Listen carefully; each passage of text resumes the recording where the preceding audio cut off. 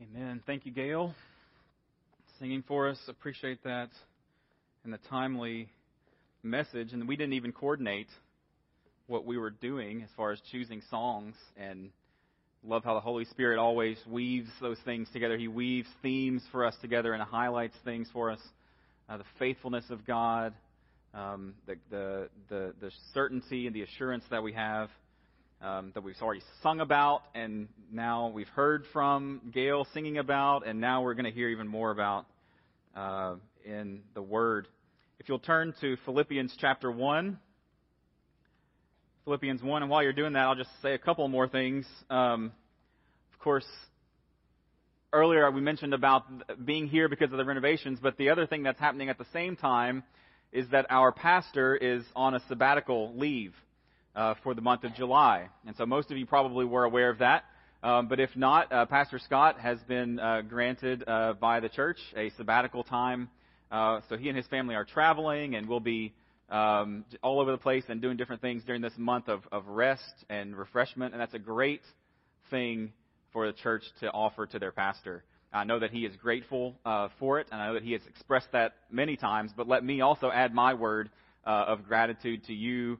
And not just because I think I'm looking forward to when I get mine, but because I know the benefit of serving on staff with a pastor who has that opportunity to go and to rest and to have some time away and to come back renewed and to fight against the the plague of ministry, which is burning out and being overwhelmed. And so I'm just thankful for him to have the opportunity for you to give that to him. And so we are blessed, all of us on the staff, and everybody here is blessed to be a part of this family, this fellowship tabernacle. So thank you for that.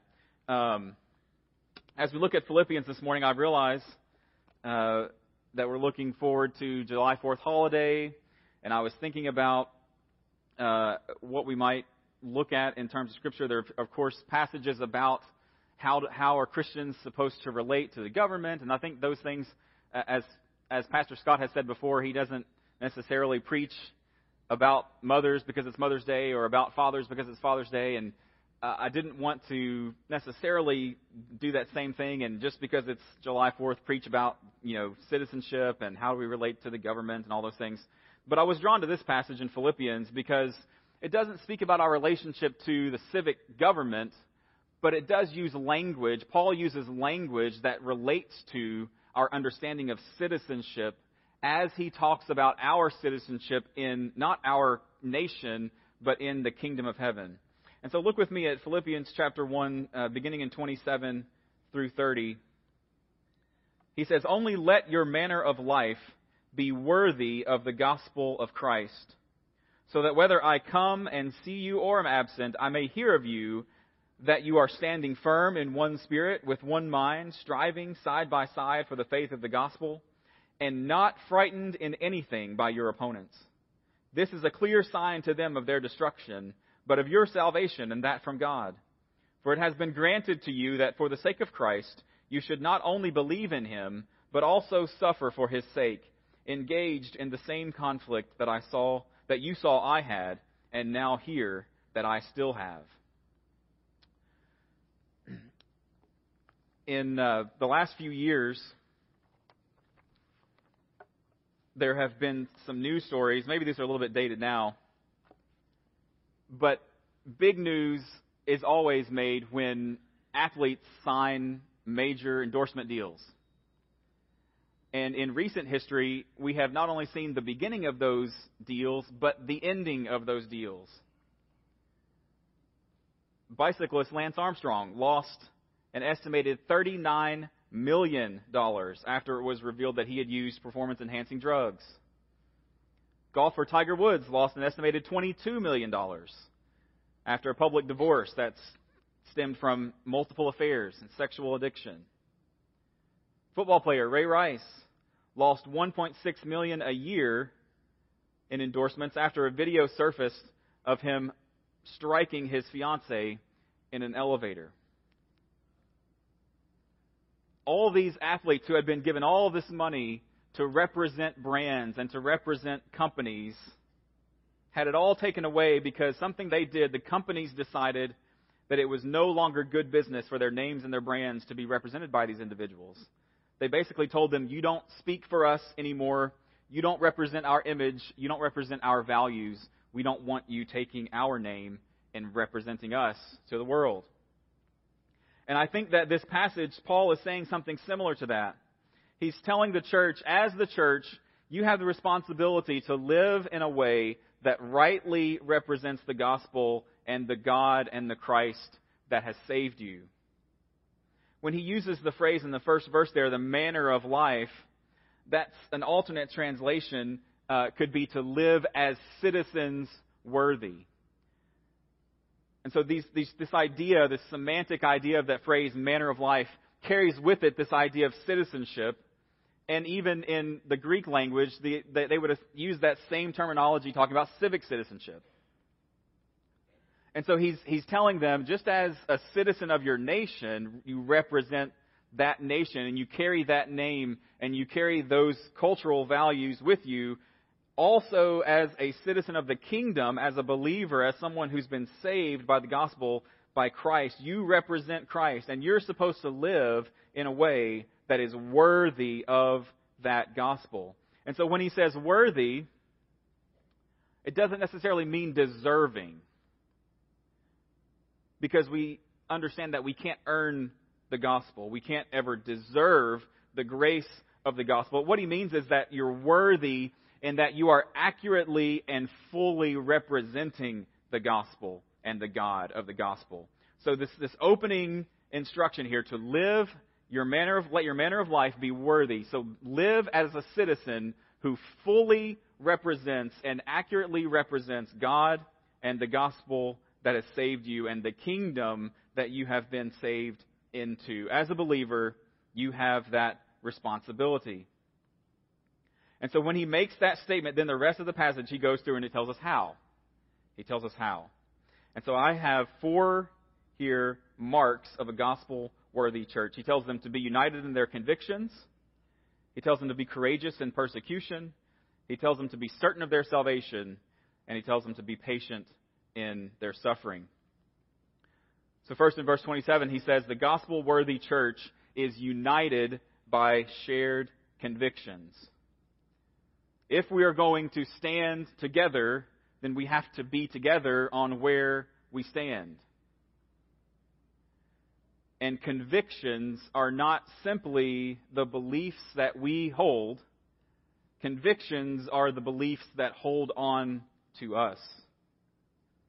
Convictions are the things that we fight for. Convictions are the things that we would be willing to die for. And so when he talks about standing firm in one spirit, with one mind, striving side by side for the faith of the gospel, he's not talking about unity in terms of agreeing on various things. Unity in conviction is more than just agreeing that we all like the same kind of music, or agreeing that we all like the same kind of preaching style, or agreeing that we all like the same color of carpet, which thankfully we did all agree. But unity in conviction is so much more than just agreeing with each other about trivial things. The convictions that we share are the things that we should lock arms with each other, stand side by side, strive side by side, and die side by side should we be called to do that. This difference between peripheral issues and just preferences and convictions, I think, has been well illustrated thinking about the ocean. And if you go out into the middle of the Atlantic Ocean, where the depth is like 2 miles down to the bottom, if you are up on the surface of the ocean and there's a storm and the waves are crashing and there's rain and thunder and lightning, once you start making that descent in a submarine down, pretty soon it's going to be quiet, especially once you get all the way to the bottom. It doesn't matter what is happening up on the surface. It is calm and it is still and it is the same all the time down in those depths. And so if we get away from any kind of preferential things, any kind of non-essential things, that I might have a different idea about how to do something than you do, or I might have a different preference about this thing or that thing than you do.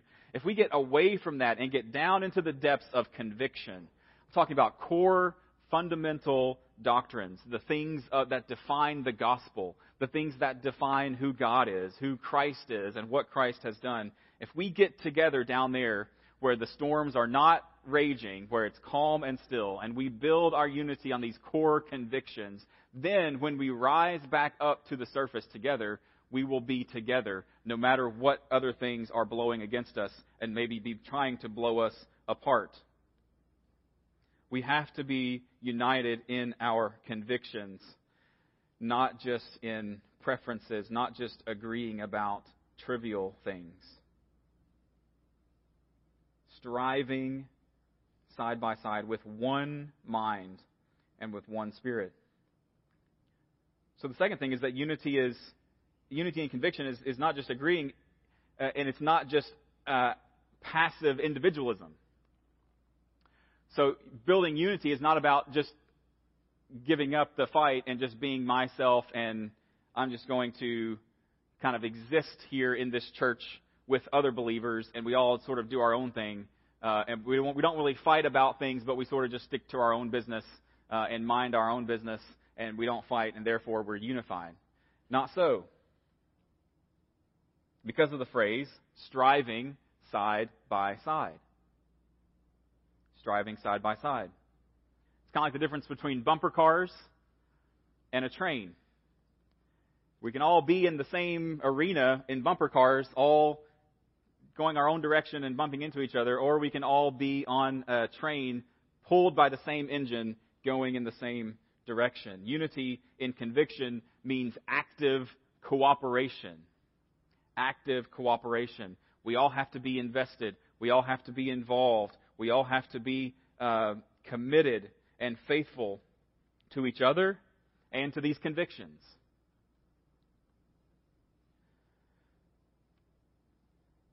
So these convictions are what unite us.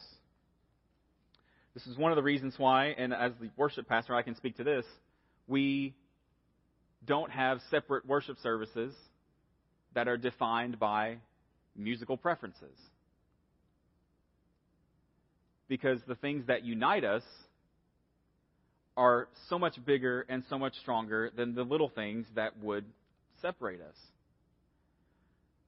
And so we are united. What does it say about the gospel if we allow ourselves to be separated and divided on things that are not essential to the gospel? What does it say about the gospel when we tell people this can reconcile you to God if our musical tastes can't be reconciled in the gospel? What does it say about the gospel when we tell people you can be reconciled to God?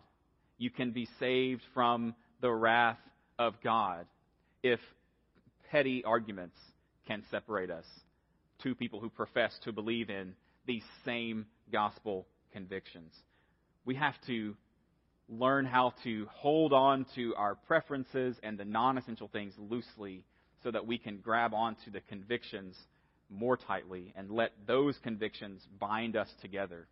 And then, once we're committed to those convictions, I think we can start navigating through the waters of how do we make decisions about things that we have different opinions on, but that aren't essential. And we can do it with grace, and we can do it with deference, and we can do it with joy.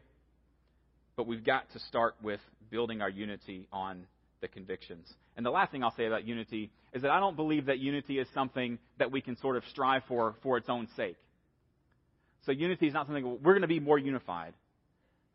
What do you do? If I tell you, be more united as a church, what would you do next? You probably don't know. I don't even know what you would do next, because it's not something that we can like grab onto and do. You can't do unity. Unity is a byproduct of other things. Unity is the byproduct of us knowing what these convictions are, of us knowing where we stand and knowing what we believe and making those things clear and committing ourselves to those things. And then we are united as a byproduct of sharing the same convictions. And so we've got to separate out what the convictions are from what non-convictions are, what are essential versus non-essential. We have to articulate those things, come to agreement on committing to those things, and then we will build unity as a byproduct of conviction. So the gospel-worthy church is united by shared convictions. The gospel-worthy church is also courageous in the face of persecution.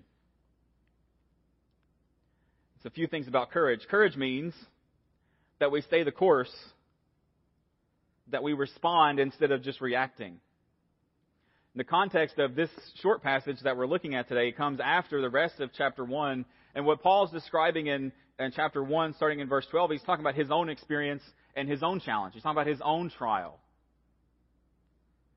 And what he's talking about is that he was attacked and imprisoned by the secular authorities for preaching the gospel. And then he was also attacked from within the church by people who were telling him that the way you're going about this is not helpful. So he was preaching the gospel, gets arrested, and then people from inside the church are telling him, well, the fact that you got arrested, that you're being so antagonistic toward everybody is not helping. You're just trying to make a name for yourself. You're just trying to rouse people up into a frenzy rather than actually, preach the gospel. And what did Paul do? Instead of reacting angrily or instead of rebuking those people, he just said, so what? In verse 18, he says, what then? Only that in every way, whether in pretense or in truth, Christ is proclaimed, and in that I rejoice. He wasn't consumed with what they thought about him. He wasn't consumed with, woe is me because of my persecution. He had courage, and therefore he responded instead of just reacted. He responded by keeping the gospel the center of everything he was doing, just like it always had been. Just like it was before he was arrested, just like it was before he was attacked, the gospel was still the most important thing. The gospel was still his core purpose, and his sole meaning for his life was to proclaim the gospel. And so he said, it doesn't matter. It doesn't matter what they say. It doesn't matter what happens to me. God is preserving me and taking me where I need to preach the gospel. And then later on in the chapter, going on from there, he says, I will rejoice, for I know that through your prayers and the help of the Spirit of Jesus Christ, this will turn out for my deliverance. He even says, either for to me is to live as Christ and to die as gain. So he says it doesn't even matter if I live and preach the gospel in this prison, if I live and get released and preach the gospel to the world again, if I die here, it doesn't matter, because all this is working out for my deliverance, and the gospel will be proclaimed, and all of it will be for God's glory. That is the courage that the gospel gives. But also I think courage means that we have to know what real persecution is and isn't. And so when we're looking at someone like Paul in this particular context, being attacked and being beaten and imprisoned for the sake of the gospel, that's real persecution. When we look around the world today, we see in places in the Middle East, in Southeast Asia, where people are genuinely being persecuted for being Christians. They're being killed. They're being attacked. Their buildings and their homes are being destroyed because they are Christians. I think that we, as the American church, throw around the word persecution too loosely sometimes. You might not remember, but a couple of Christmases ago, it made this huge nonsense story about Starbucks cups being red, and somehow that was an attack on Christmas. And that was an attack on Christianity. And people started calling it persecution. Folks, that's not persecution. That's an inconvenience at best, or a nothing. At best, it's nothing. At worst, it's an inconvenience. I would even dare to posit to you today that having the 10 Commandments removed from a civic building is not persecution. All of these little things that we like to get ourselves worked up about in our culture, about attacks on Christians and attacks on Christianity, we haven't even come close to understanding what it means to suffer for the sake of the gospel. We haven't even approached what it means to have livelihoods taken away. We're getting there. Slowly, we're getting there with some of the discrimination that's happening against businesses that refuse to serve same-sex couples. I think that's starting to approach the level of persecution because people's lives are being taken away, people's livelihoods are being taken away. But on the whole, we haven't even come close to understanding what it means to suffer for the sake of the gospel, to suffer, to be arrested, to be killed, because simply we preach the gospel and we proclaim it without hesitation. So courage means that we stay the course. It means that we understand what real persecution is, because we have to define what that courage means in the face of real persecution. And finally, the necessity of courage. So the necessity of this courage in the face of persecution means that there is no such thing as a culturally acceptable Christianity. If there was ever a culture on the face of the earth in which Christianity were normal and acceptable, then this whole instruction would be invalid. This whole direction from Paul, that is the eternal Word of God speaking to us, this charge to not be frightened in anything by your opponents. And then all of the other instructions throughout the New Testament about warnings against worldliness and warnings against becoming like the world and how the spirit of the world is opposed to the Spirit of God. If there was ever such a thing as a culture and a society on the planet Earth in which Christianity was acceptable, all of those things would be null and void. And so I'm positing to you that those warnings against worldliness and this instruction for courage in the face of persecution against the world, those things did not end in 1776. America is not the promised land where all of a sudden now the world is not the world anymore and the church can exist with the world and not be apart from the world. We have to understand, I think Charles Spurgeon said, in the 1800s he said this, I believe that the church has so little influence over the world because the world has so much influence over the church. And that's something he said in the 19th century. And if you think about how far we have come since then, and how much of worldly values and worldly culture infiltrates and influences our lives as believers and the life of the church as an institution, we have to recommit ourselves to understanding that biblical Christianity, the gospel that the Bible proclaims, is totally at odds with the values of the world. It's totally at odds with the culture that we live in.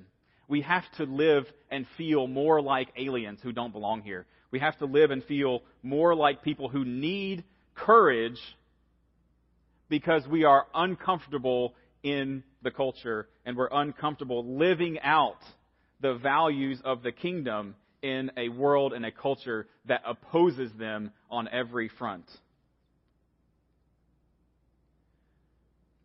We need to feel more like we need that courage. So where does the courage come from? We can be courageous because we are certain of our salvation. In verse 28, he says that this courage is a clear sign to them of their destruction, but of your salvation and that from God. One of the times, not the time, but one of the times that I got pulled over for speeding, because there have been more than one, I was on the interstate. It was at night, I guess. Yeah, it was dark. And I'm driving on the interstate, and all of a sudden I see the blue lights. I pull over, and you immediately start thinking to yourself, like, what could I possibly say to get out of this, right? Like, what can I make an excuse? Can I, like, sweet talk this? Normally I don't try that. I'm not very good at it, but I'm already, the wheels are turning, right? I never saw the sign. That's what I'm thinking. I didn't see the sign, all right? So the officer gets here to the window, and he asks me, you know why I pulled you over? I think I usually just say no just to make them tell me so I don't incriminate myself. But he says the limit here is whatever, and you're doing this, and I look up. I was right at that moment while he's standing there. I'm about to say I never saw the sign, and I had literally stopped right in front of a speed limit sign. Like my headlights were shining off of it. It was bright as the moon. I mean, it was lit up. 55 or whatever it was. And I said, That's the first sign I've seen. And then he sort of, like laughs and shakes his head, and then I get a ticket, of course. But there was a clear sign, and I had no excuse. But God gives us a clear sign. He says that your courage in the face of this persecution is a clear sign. It's a clear sign to them of their destruction. It's a clear sign to you of your salvation. See, God gives us great assurance, but it's not always in the ways that we expect it to be. The clear sign is not the absence of persecution. The clear sign of God's provision and of God's salvation is not the absence of the persecution. It's the presence of courage in the face of the persecution. Because the courage can only come from one place. It can only come from Spirit-empowered gospel living. It can only come from the power of the gospel that's transformed us into Spirit-indwelled people, living out that gospel and being nailed down to those convictions that when the opposition comes, we have no choice and we have no hesitation but to respond in courage. And in that sense, that courage then becomes our assurance. Certainty and courage are a form of proclamation. It's a form of preaching the gospel. I think that kind of a little bit harkens back to what he was talking about when he was being criticized for preaching the gospel in a way that got him imprisoned. He's saying even in my imprisonment, my persecution and then my courage in the face of that is a form of proclamation. These people will see my courage in the face of persecution, and that will be a testimony to them. It'll be a testimony of them to their destruction. It'll be a testimony to them of my salvation, and hopefully it'll be a testimony to them that will turn them from their destruction to salvation. So this certainty and this courage are a form of proclamation to proclaim the gospel. Finally, our courage and our hope are not in ourselves, but they are from God. It's not up to us to keep our salvation any more than it's up to us to earn our salvation in the first place. We can't do any of that. We can't earn our salvation. We can't keep it. We can't preserve ourselves. God's sovereignty is the fuel for our courage and our rest. Because He has us, because He is holding us, because He is keeping us, we can rest and we can be courageous in the face of opposition because we know that His will does not change and that His will cannot be thwarted.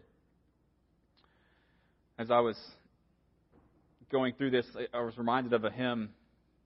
It's not in our hymnal, and I don't know if any of us have ever sang it before, but I'm familiar with it. And it was by William Cowper in 1774.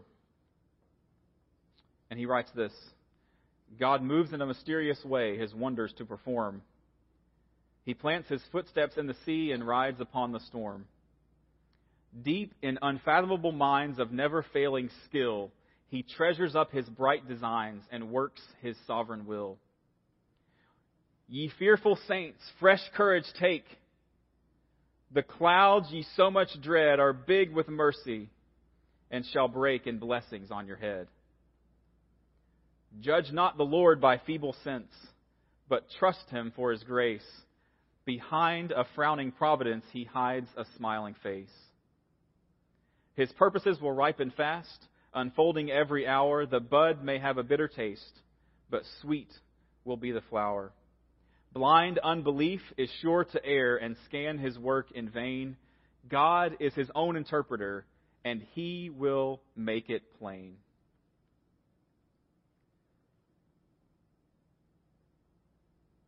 We don't always understand how God is moving and how He's working. It doesn't make sense to us. It's not the same way we would do something. That's because He's God and we're us. And He's eternally wise and eternally good. And He moves in a mysterious way. But like it says, the clouds that you fear, the clouds that you dread are big with mercy and soon will break with blessings on you.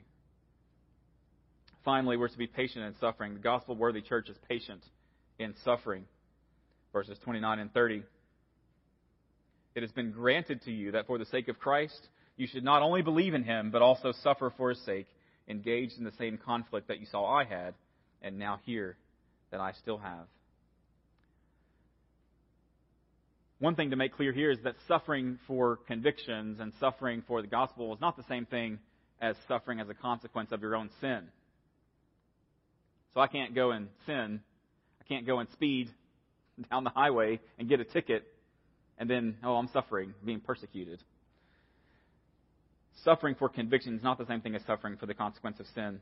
We suffer for the consequences of our sin as a reminder of our sinfulness and to bring us back to the Lord and back to repentance. But in righteous suffering, the suffering that comes to us not by any action of our own, but just because of the circumstances of life, and especially because of opposition to the gospel, that righteous suffering is a gift from God. It's not just allowed by God, it says it's granted by God that you should suffer for the sake of Christ. It's not something that God is just bearing with and allowing to happen so that we can get through it. It says it's being granted to you. It's being given to you for the sake of proving through this courage and through this persecution that the gospel is true, and as a way of joining ourselves with Christ, that we would suffer in the same way that He suffered and be joined and united with Him. As He was opposed by the world, so will we be. As He was suffered unjustly, so will we. And then Paul likens it to his own conflict. He says that you would be engaged in the same conflict that you saw I have. It's like, so the same kind of suffering that I'm enduring is also granted to you. The same kind of conflict that I'm enduring is also going to be granted to you. But what you should do is not despise it and not curse God for it, but to be patient in it, knowing that your salvation is certain, knowing that, as he said previously, to live is Christ and to die is gain, and whatever would happen, my hope is secure, my life is held in God's hand, and I will not fear. I will be courageous. I will be patient in my suffering. So just to go back, how do we live as people who are worthy of the gospel? How do we live as a church that's worthy of the gospel? Number one, we seek unity in our convictions.